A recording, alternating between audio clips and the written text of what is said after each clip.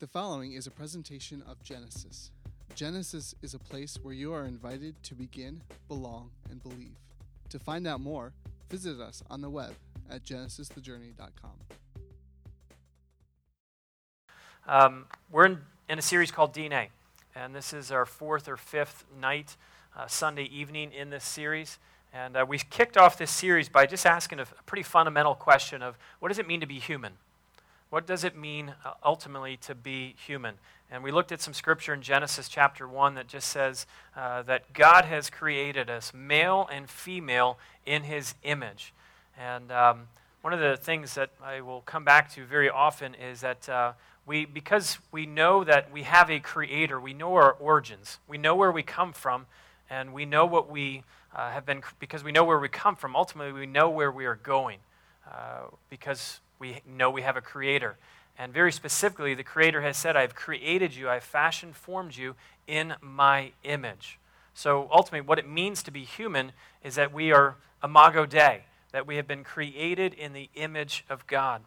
And we talked about a few weeks ago about sin and how sin has corrupted the image of God within us, but because of Jesus, he is restoring the image of God within us. But we have to be in relationship with Jesus. We can't just study Jesus, think about Jesus. We have to make a decision to enter into a relationship with him. And when we do, the image of God is being renewed and it's being restored so that we can live the lives that God has purposed us and designed us to live.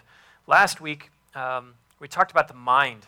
And what a great gift that God has given each of you in a mind. And it was mind-blowing to me to do some study on this, but 50,000 thoughts a day is what the average human thinks. And so last week I just posed a simple question, but how might you take all 50,000 of your thoughts and guide them or direct them towards God? What might it look like to take all of your mind, all of those thoughts that you have, and direct them towards God, that every thought would be a loving thought towards him, because if they're a loving thought towards him, it will be a loving thought towards humanity, and ultimately a loving thought towards yourself. Tonight, this is a big one, because we're going to talk about something that is core to each and every individual here. It's core to humanity, because we're going to talk about the heart. It's interesting when people talk about the heart.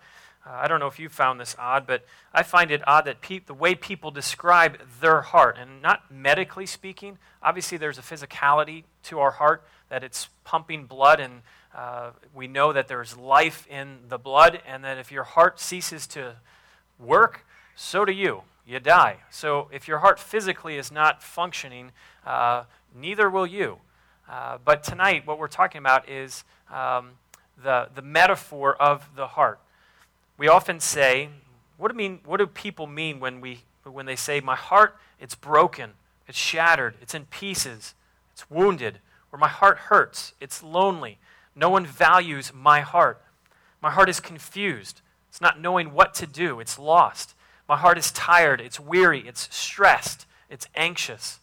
My heart is indifferent, I can't feel it anymore. My heart has grown cold.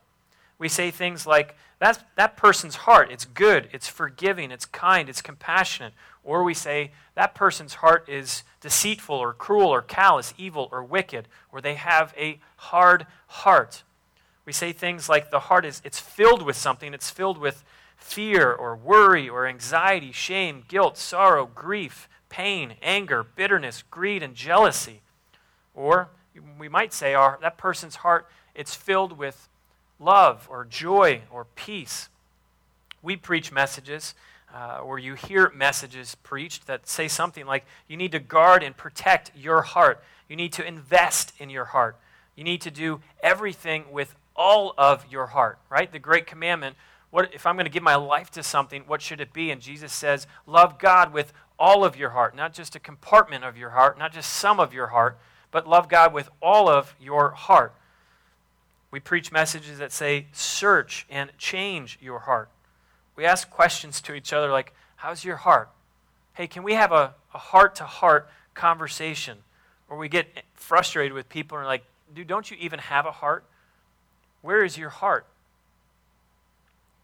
It's apparently, the heart is a very complex thing, but what are we talking about when we say these things? We talk about the heart all of the time, but I don't think we're really referring to the 10-ounce organ that is lodged in your chest, that's pumping blood. So when we talk about the heart, when you think about the heart, what are you actually even thinking about? If someone to ask you to describe these things, what are you talking about? When you say your heart's broken or shattered or hurt, right? Well, tonight I want to, as best as I can, communicate to you what exactly is the heart. And cardia is the word, at least in the Greek, that talks about the heart really is the epicenter of your life. It's the core of who you are. So when people use these different descriptors or adjectives to talk about their heart or other people's hearts, they're talking about a person's essence. They're talking about the core of who that individual is. Another way to think about it, it's the center of our emotions, will, personality, spirituality. Cardia is the source of attitudes and actions. It's our inner life. It's your inner self. And it's the place which God says, I reveal myself to their hearts. It's the dwelling place for things like faith, hope, and love. And ultimately, we use language like, I've invited Jesus to come into my heart. Are we really talking about he's living in my 10-ounce organ? No.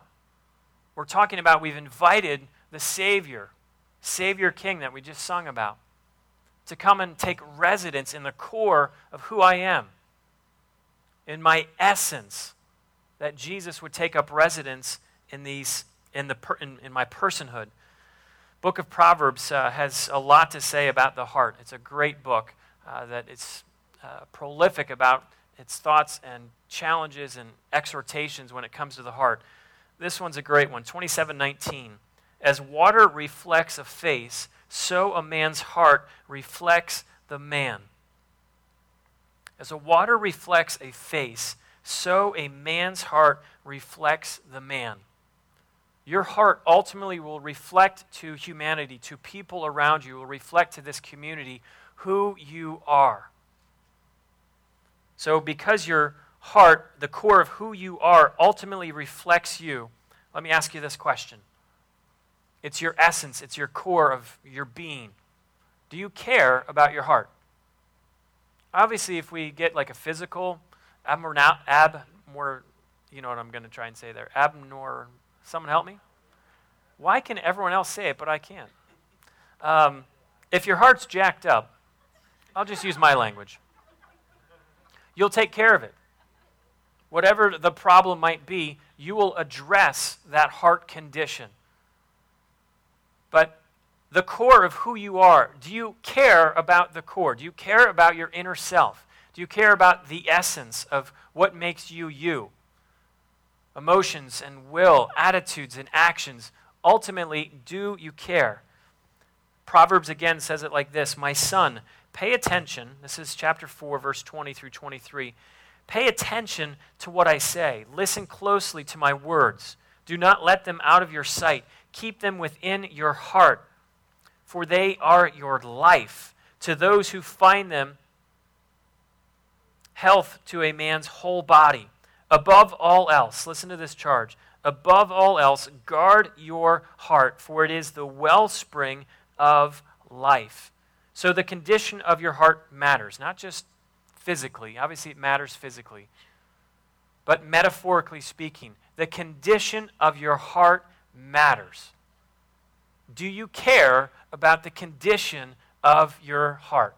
Now, before you answer like really quickly to say, yeah, absolutely, how could I not care? It's me, it's my core, it's my essence.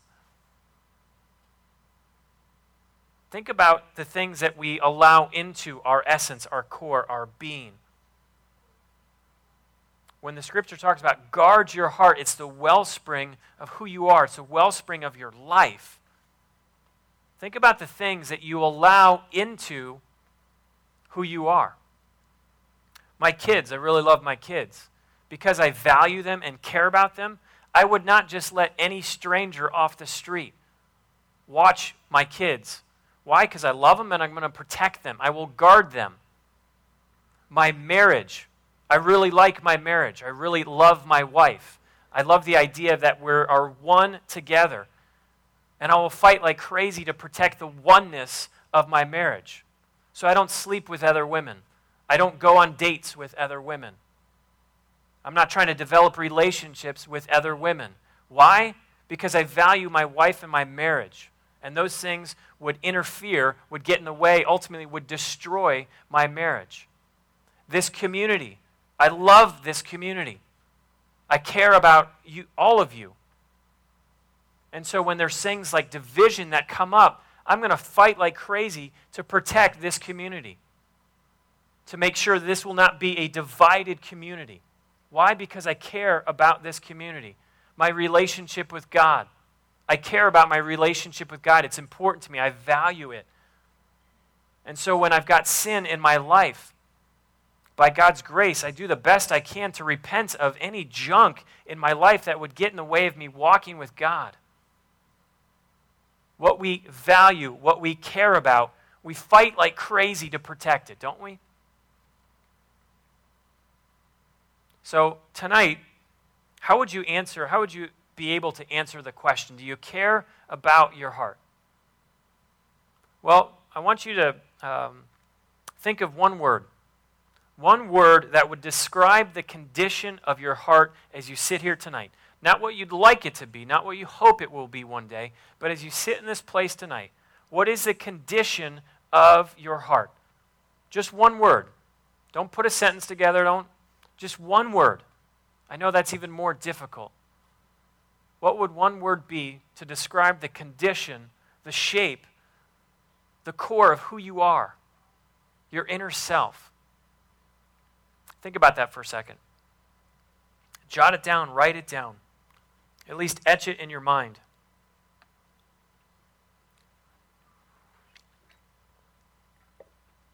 Would any of your descriptor words go back to some of the words we've already talked about? Stressed, anxious, fearful, guilt-ridden, shame, lonely, lost, cold, hard, bitter, angry.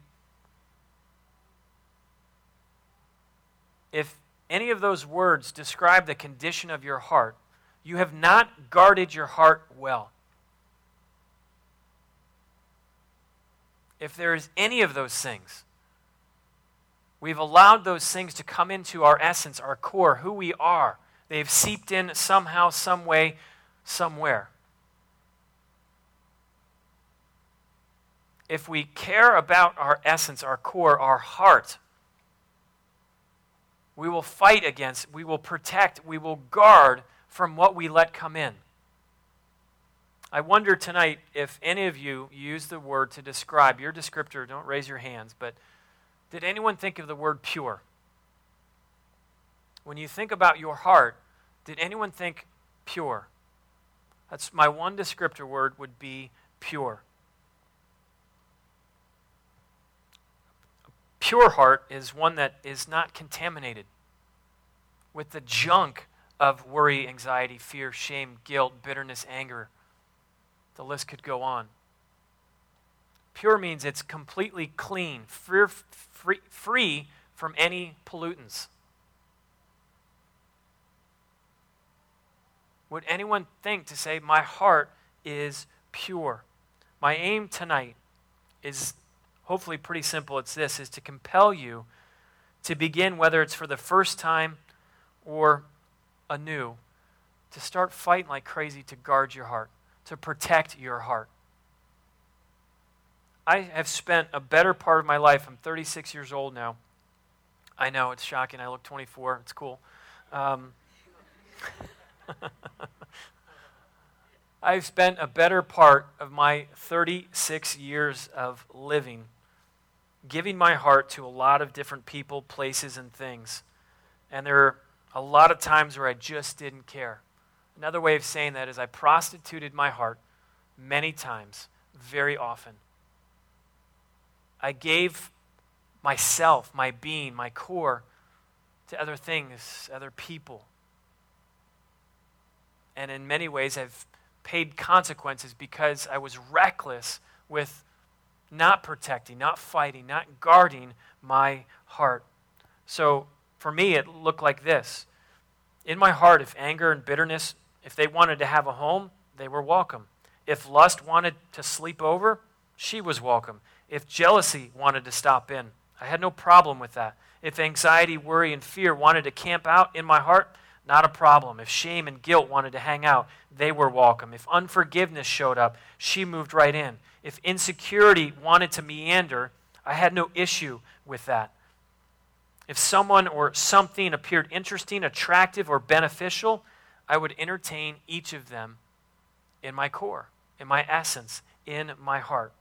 And I wonder if you can relate with any of those things. And I imagine you can. I imagine many of us have given away parts of ourselves, our essence, our core, our heart, to things that we should not have given our hearts to. The point, for me at least, was I didn't really care much about my heart, and I didn't think about it in those terms. But in all reality, I was allowing anything and everything into the core of who I am in hopes that I'd find what I really wanted most. I wanted to be filled. If you've ever experienced a heart that just feels empty, well, you'll try and fill it with anything, even with really weird stuff, like anger. Why would we ever think anger could ever fill our heart? Well, because nothing else is, so let me try that. Relationships with different people. I mean, the list would go on and on and on of things that we try to fill our heart with. But ultimately, for me, it wasn't until I met God. It wasn't until I met God in the person of Jesus Christ where my heart is completely filled. It's overflowing, actually. There's a great biblical principle in Galatians chapter 6. It says this, "Do not be deceived. God cannot be mocked. A man reaps what he sows. So if you are sowing seeds of anger, an angry person you'll be. If you sow seeds of lust, a lustful person you will be. If you sow seeds of anxiety, worry, stress, you will be a stressed out, anxious, worried about everything type of person." Why? We reap what we sow. So what you are allowing to come into your heart, into your essence, it's going to show up in your life. What's happening on your inner self, your interior, it will show up in your exterior. So if you're seeing a harvest of stuff, you're like, where is that coming from? Well, you allowed it in. It's that simple. Stop planting seeds within your heart that are contaminated or polluted and ultimately destructive to the core of who you are. Because when we allow pollutants to come into our essence, our being, our core, our heart, it's destructive to your humanity. It's destructive to what it means to be human. And what it means to be human is imago Dei, an image bearer of God.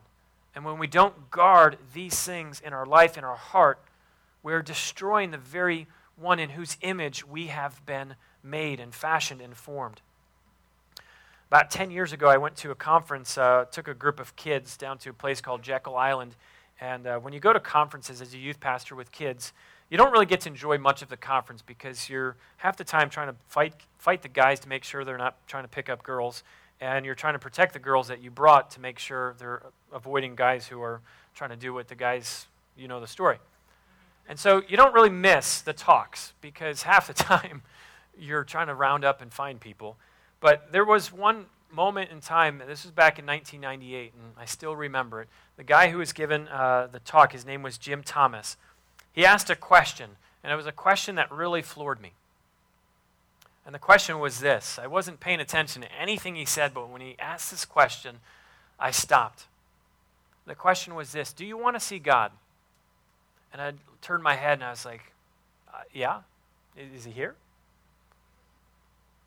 My first thought was, yeah. Do you want to see God? And my first, without hesitation, without reservation, I was like, yes, I want to see God. How I answered that 10 years ago, 11 years ago, it has not changed. I want to see God in my life. Every single day, every single moment, every single conversation. every situation, I want to see God. I want to see God move and act in my marriage. I want to see God move and act in my relationship with my kids. I want to see God move and act in my relationships that I have with people. I want to see God in this place, in this community. Everywhere I go, I want to see God. How about you? How would you answer the question, do you really want to see God? Do you really want to see God in your life?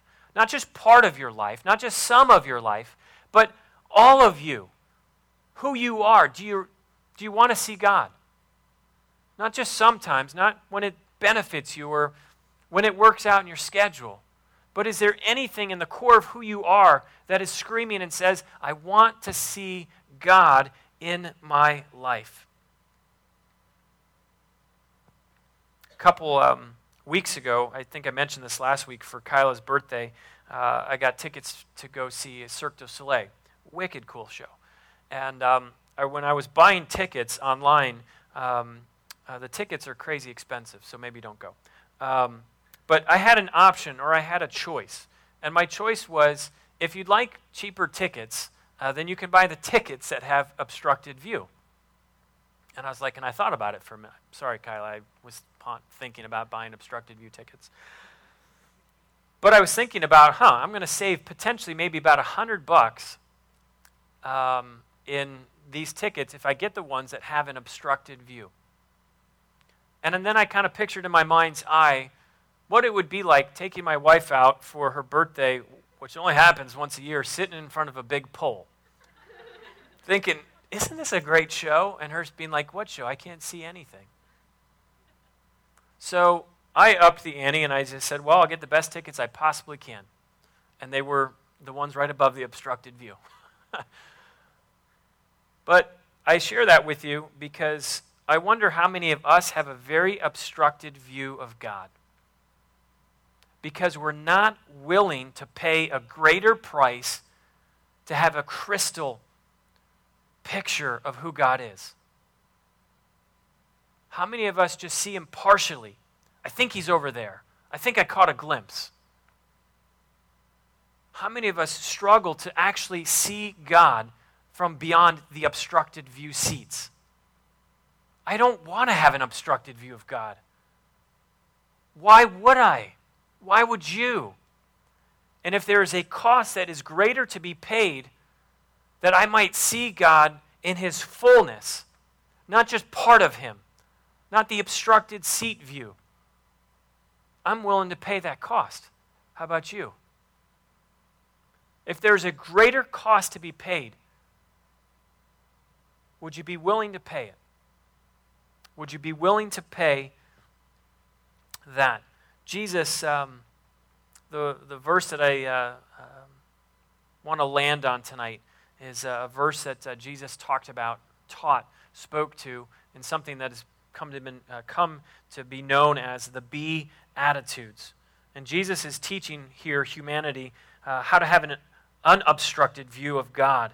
Now, the people that Jesus is speaking here, that his audience, has a very messed up view of who God is and how they can relate, have a relationship, a connection with God. Primarily because the religious elite of the day was leading them astray, sending them very confusing messages of how they would have a view, a relationship with God. And so these Beatitudes, Jesus begins each of them by saying, blessed are you. And then he says 8 times, he gives 8 different attitudes that we are to be. So the Beatitudes, these are things that we should be and are becoming. And what I love about the Beatitudes is attitude is everything. It really is. Attitudes are vital because attitudes determine our actions reveal our heart, and our heart displays the person.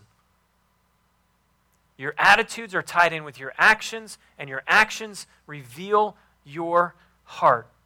Each begins with a promise of blessing, meaning congratulations to you, or fortunate are you if you do these things.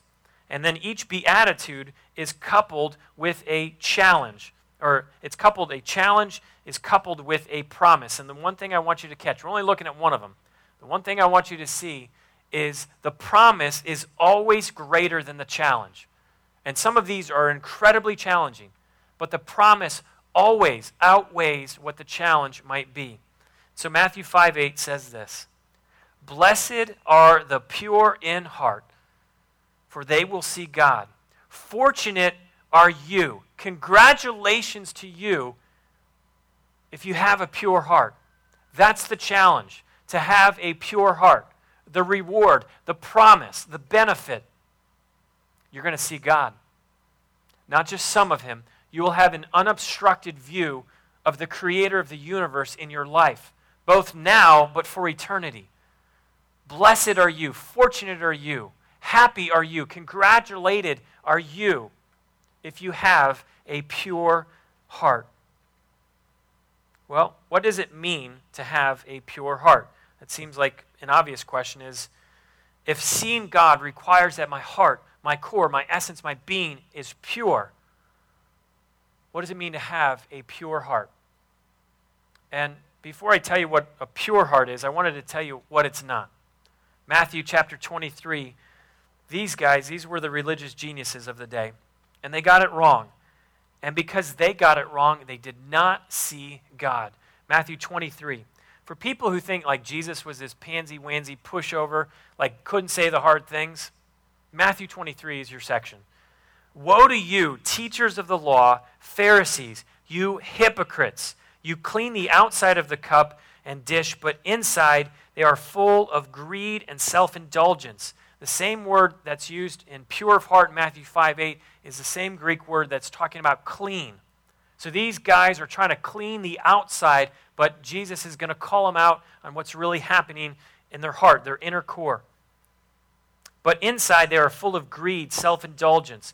Blind Pharisees, first clean the inside. Be pure from the inside of the cup and dish, and then the outside will be clean. Woe to you, teachers of the law, Pharisees, you hypocrites." Just in case we throw around kind of the hypocrite word a lot, it just means play actor. They're playing a part. So back in the day when actors would be on stage, they would be called hypocrites. They were playing a part, and that's what Jesus is telling these guys. You're playing a part.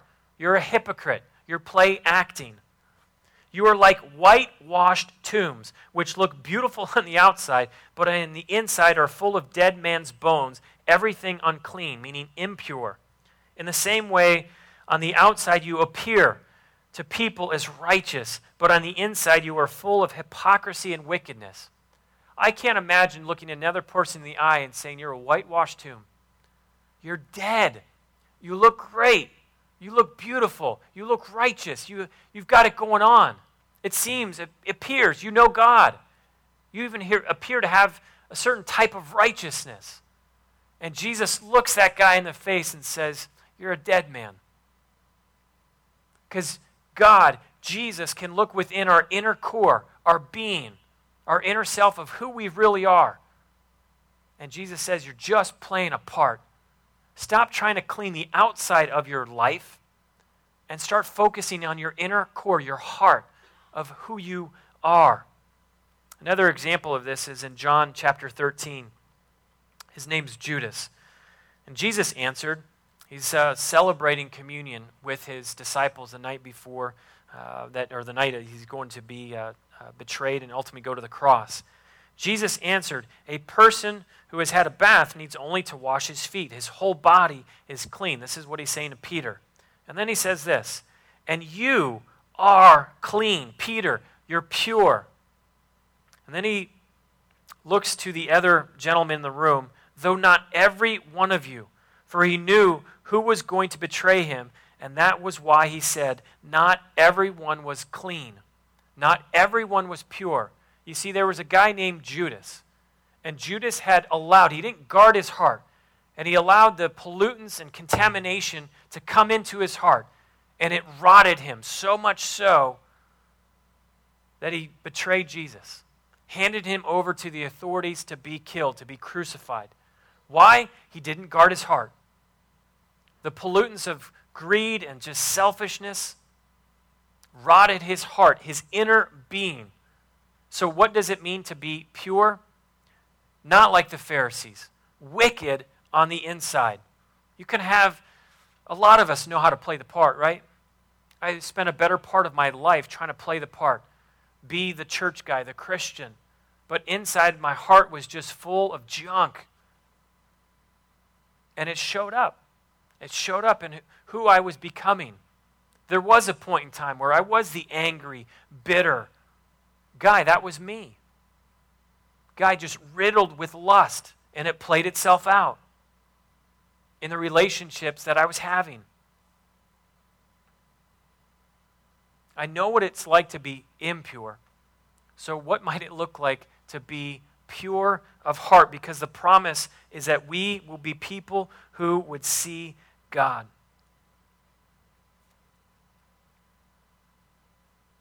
It's a great price to be paid.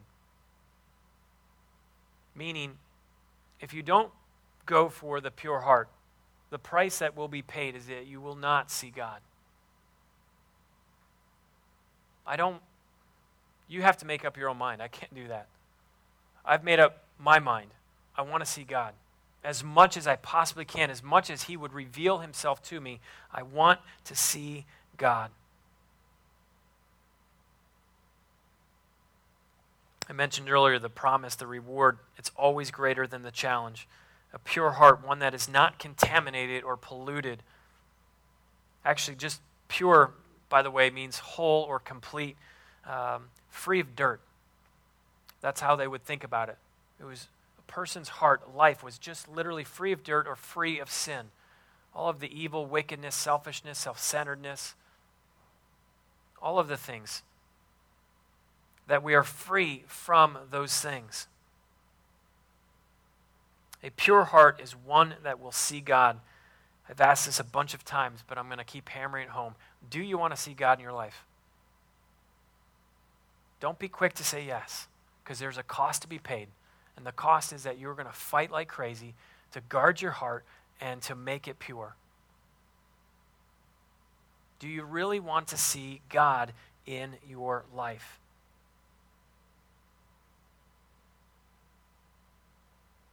If seeing God both now and throughout eternity requires purity of heart, then I'm just going to finish with hopefully something that will be helpful in answering the question, how do I get a pure heart? How do I receive a pure heart?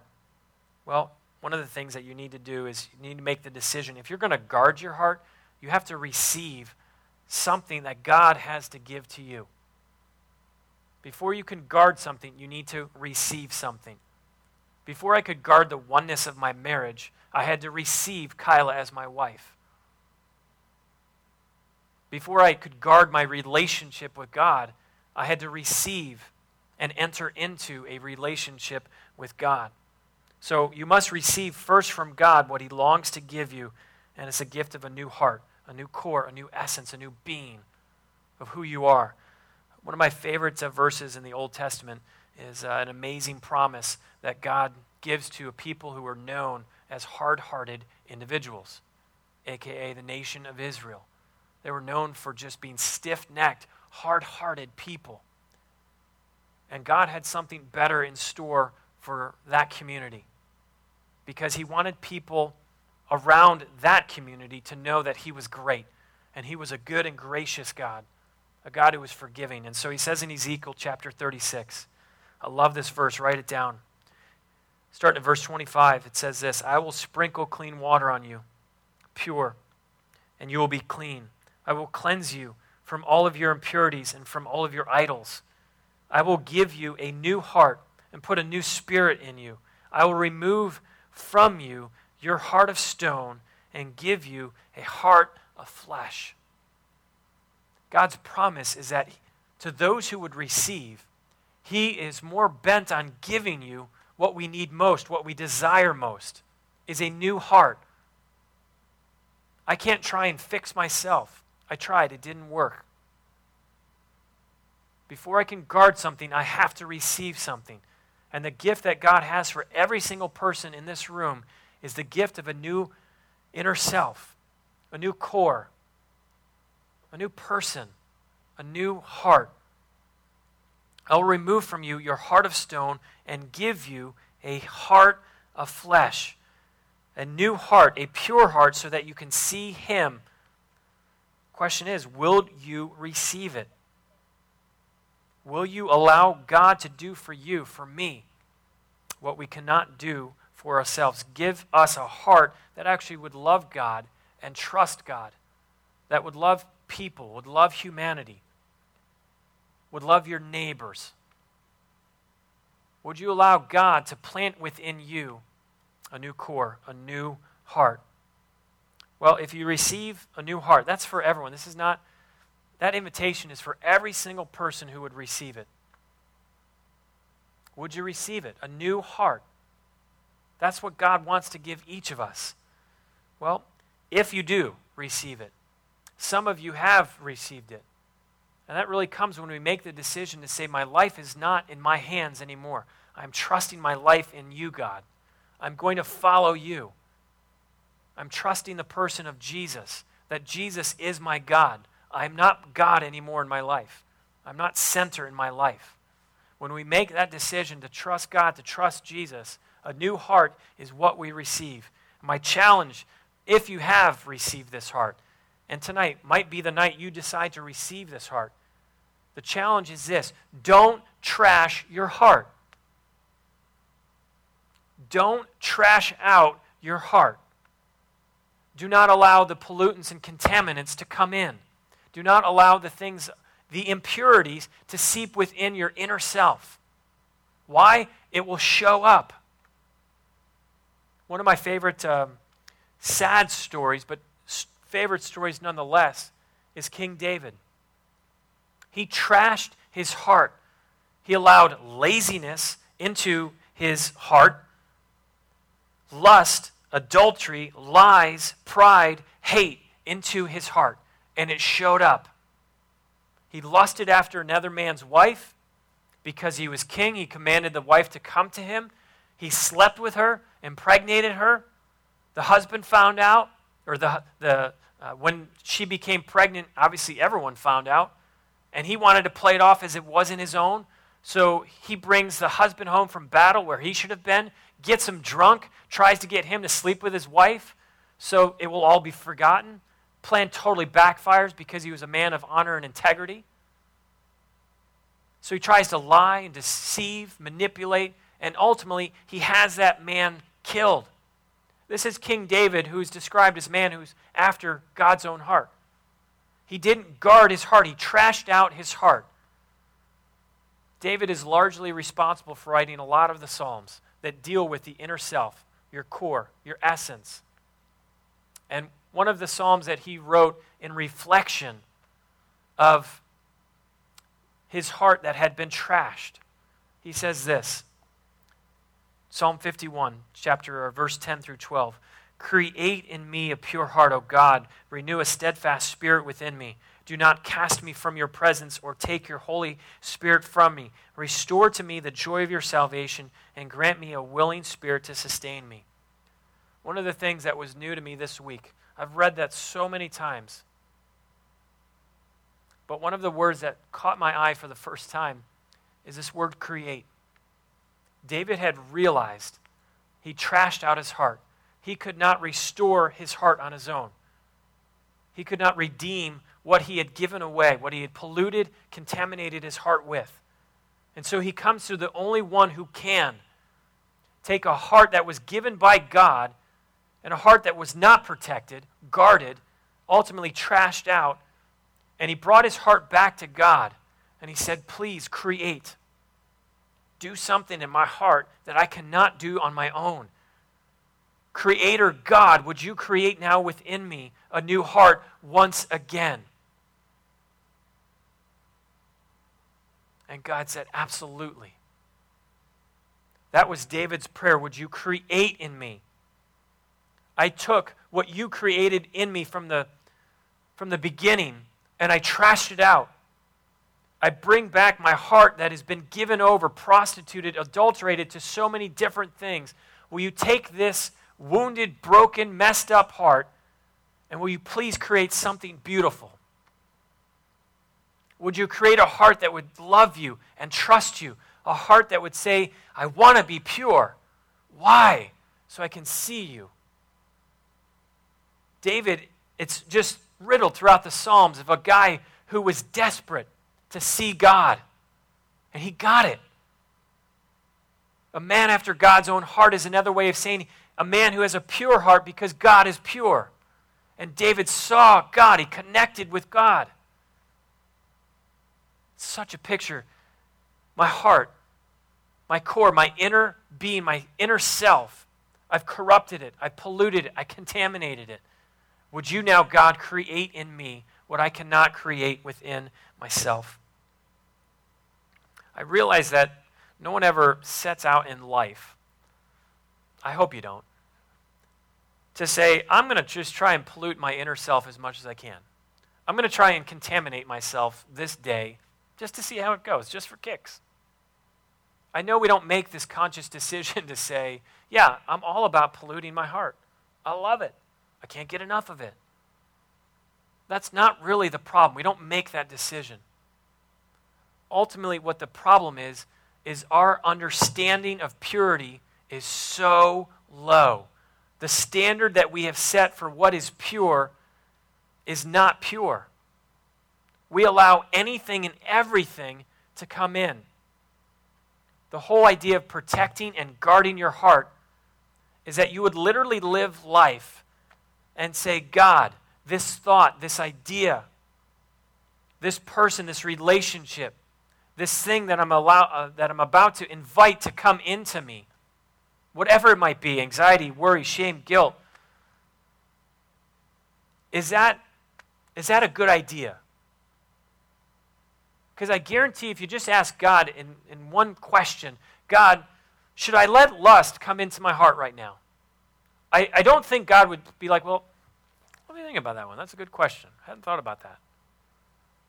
God would say, no, lust will rot your heart. If we go to God with a question, God, I'm struggling with worry and anxiety. What do you think about that? Should I allow worry and anxiety to take residence in my inner core? God would say no. Why? Because you trust Him.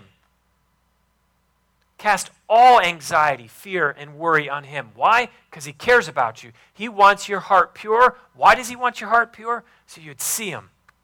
God is more desperate for you to see Him than we are to see Him. That's why He gives us a new heart, and when we trash it, He will create a new heart within us so that we would be a people that would see God. Everywhere, every moment, every conversation, every interaction, every situation. Isn't there something about that you say, that's beautiful, to see God in my workplace, in my relationships, in my home life, in my married life, with my kids? Isn't there something that in you, in your heart, in your being that screams out, I want to see God? Because I know what the opposite of that is, and it's polluted, it's contaminated, it's trash, it's filth. It's not pure. It's not God.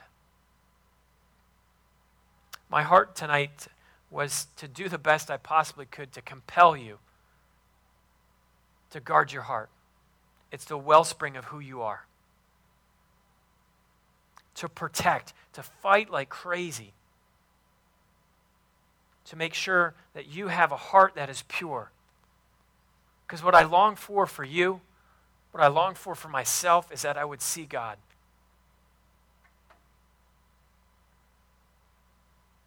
Have you received the new heart that God is desperate to give you? If not, let your prayer tonight just be, God, I want to receive from you the new heart, a new being, a new core of who I am. And ultimately, that's the prayer that says, God, I trust you. I trust you with my life. The Bible makes clear there's only one way we have a relationship with God, and it's through Jesus. And when we come to Jesus, we receive a new heart and we see God. Let that be your prayer if you have not received a new heart. I'm talking about for the first time.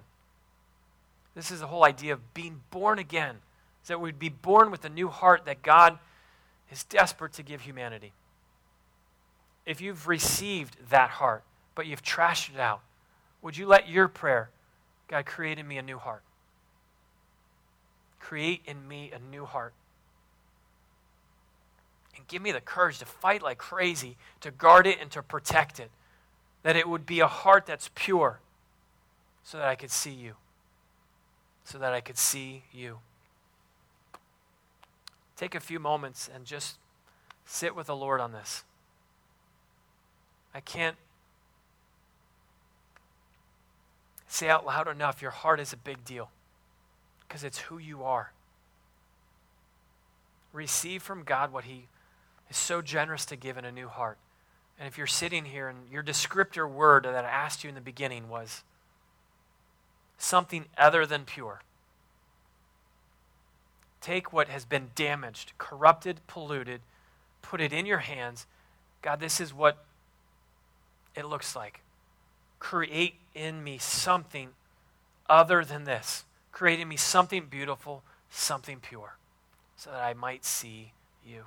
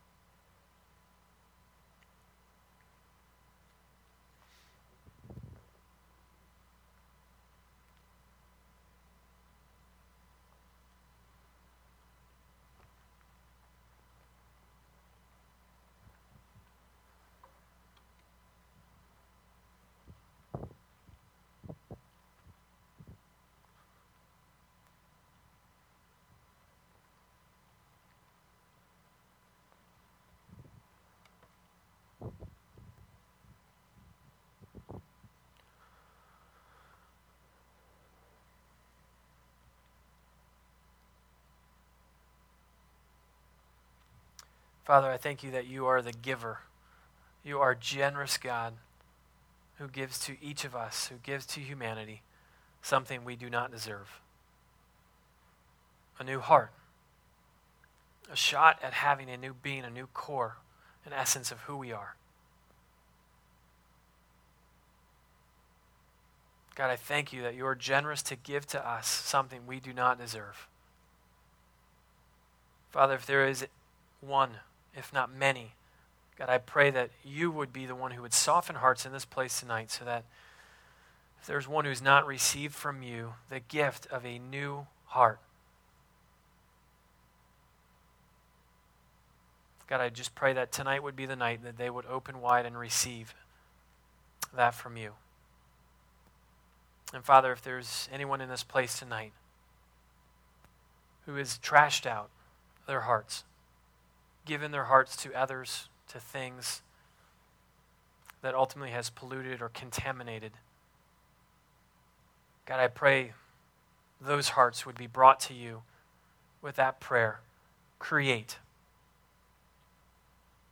God, take what we have just bended and broken,